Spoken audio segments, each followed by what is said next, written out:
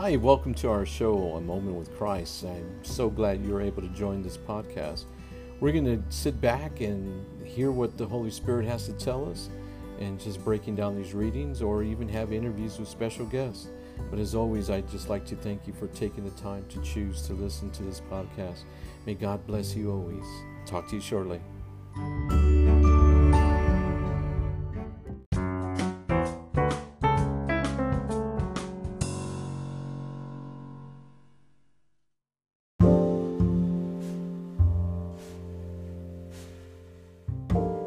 Hi, welcome to A Moment with Christ. My name is Ismael, and thanks for joining. Am I the good seed sown by Jesus the Christ? A reflection based on the book of the prophet Jeremiah, chapter 14, verses 17 through 22, Psalm 79, and the Gospel of Matthew, chapter 13, verses 36 through 43. Folks, God is calling us on, and He's calling on humanity to repent, to stop the hate, the judging, jealousy, and just to altogether stop our concupiscence. We as humanity are destroying ourselves. He loves us, and every time humanity has done God wrong, though He is slow to anger, He is a parent who will punish us by walking away and allowing Satan to bring its destruction as the living light is no longer shining upon us. In the first reading, God instructs Jeremiah to tell the world that He is sad of the lives being lost because of their wrongdoing, such as Jerusalem's prayer to Baal. Today, our prayers to false gods, such as celebrities, have more authority with their words of advice, not based on wisdom, but of fame.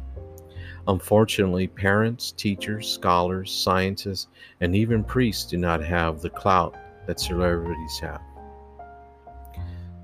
Material, jewelry, gold, and glamorous shiny objects are the fruits of the dark one, and it's pleasing to the lost eye. So today, where are these celebrities? Where are the false gods to cure our people? Why did they not stop the illness or the death that's happening? Why are we, humanity, no longer valued to our leadership? Have we become a number, a thing, a statistic like those unfortunate souls in third world countries? Have we ourselves not become one? Does this truth bother us to hear and even read in the blog? We must unite and pray as a family, a community, a church, as of many people. Let God do His will. We must recognize Him openly and ask Jesus the Christ for forgiveness for our sins, the sins of our family, the sins of our neighbor around the world. We must not let Satan put fear into us to stay away from the Eucharist. We need to be present in church and participate in the celebration of the consecration of the Holy Eucharist, regardless if we receive Christ or not. Today's gospel, Jesus is the sower of the good seed.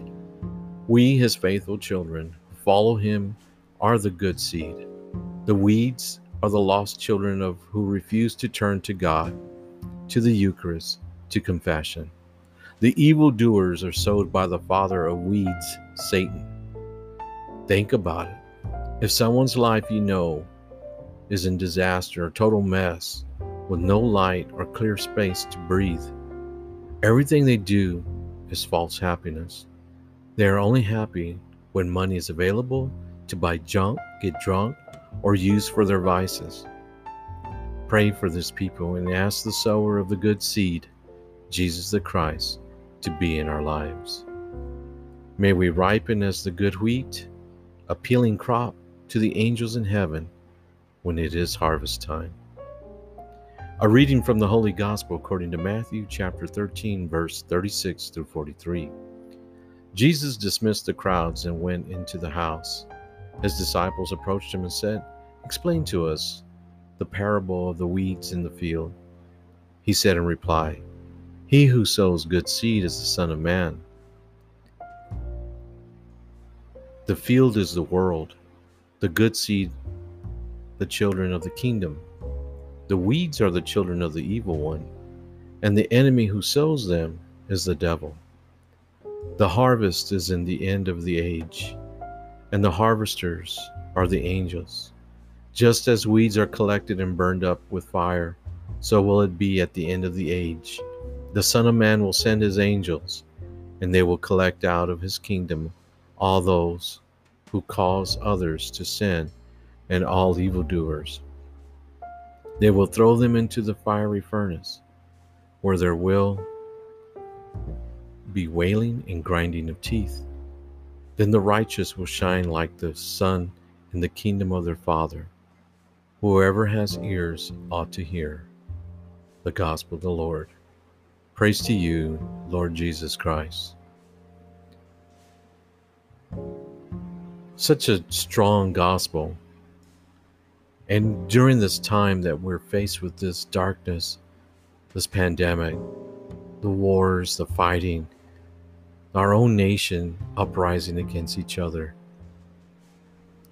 it is more than clear to us that the sign of the times are in front of us, at least the beginning. May we always pray. May we ask our Lord to save us, to forgive us, and just to bring us our happiness through Him. May we live in the Spirit. God bless.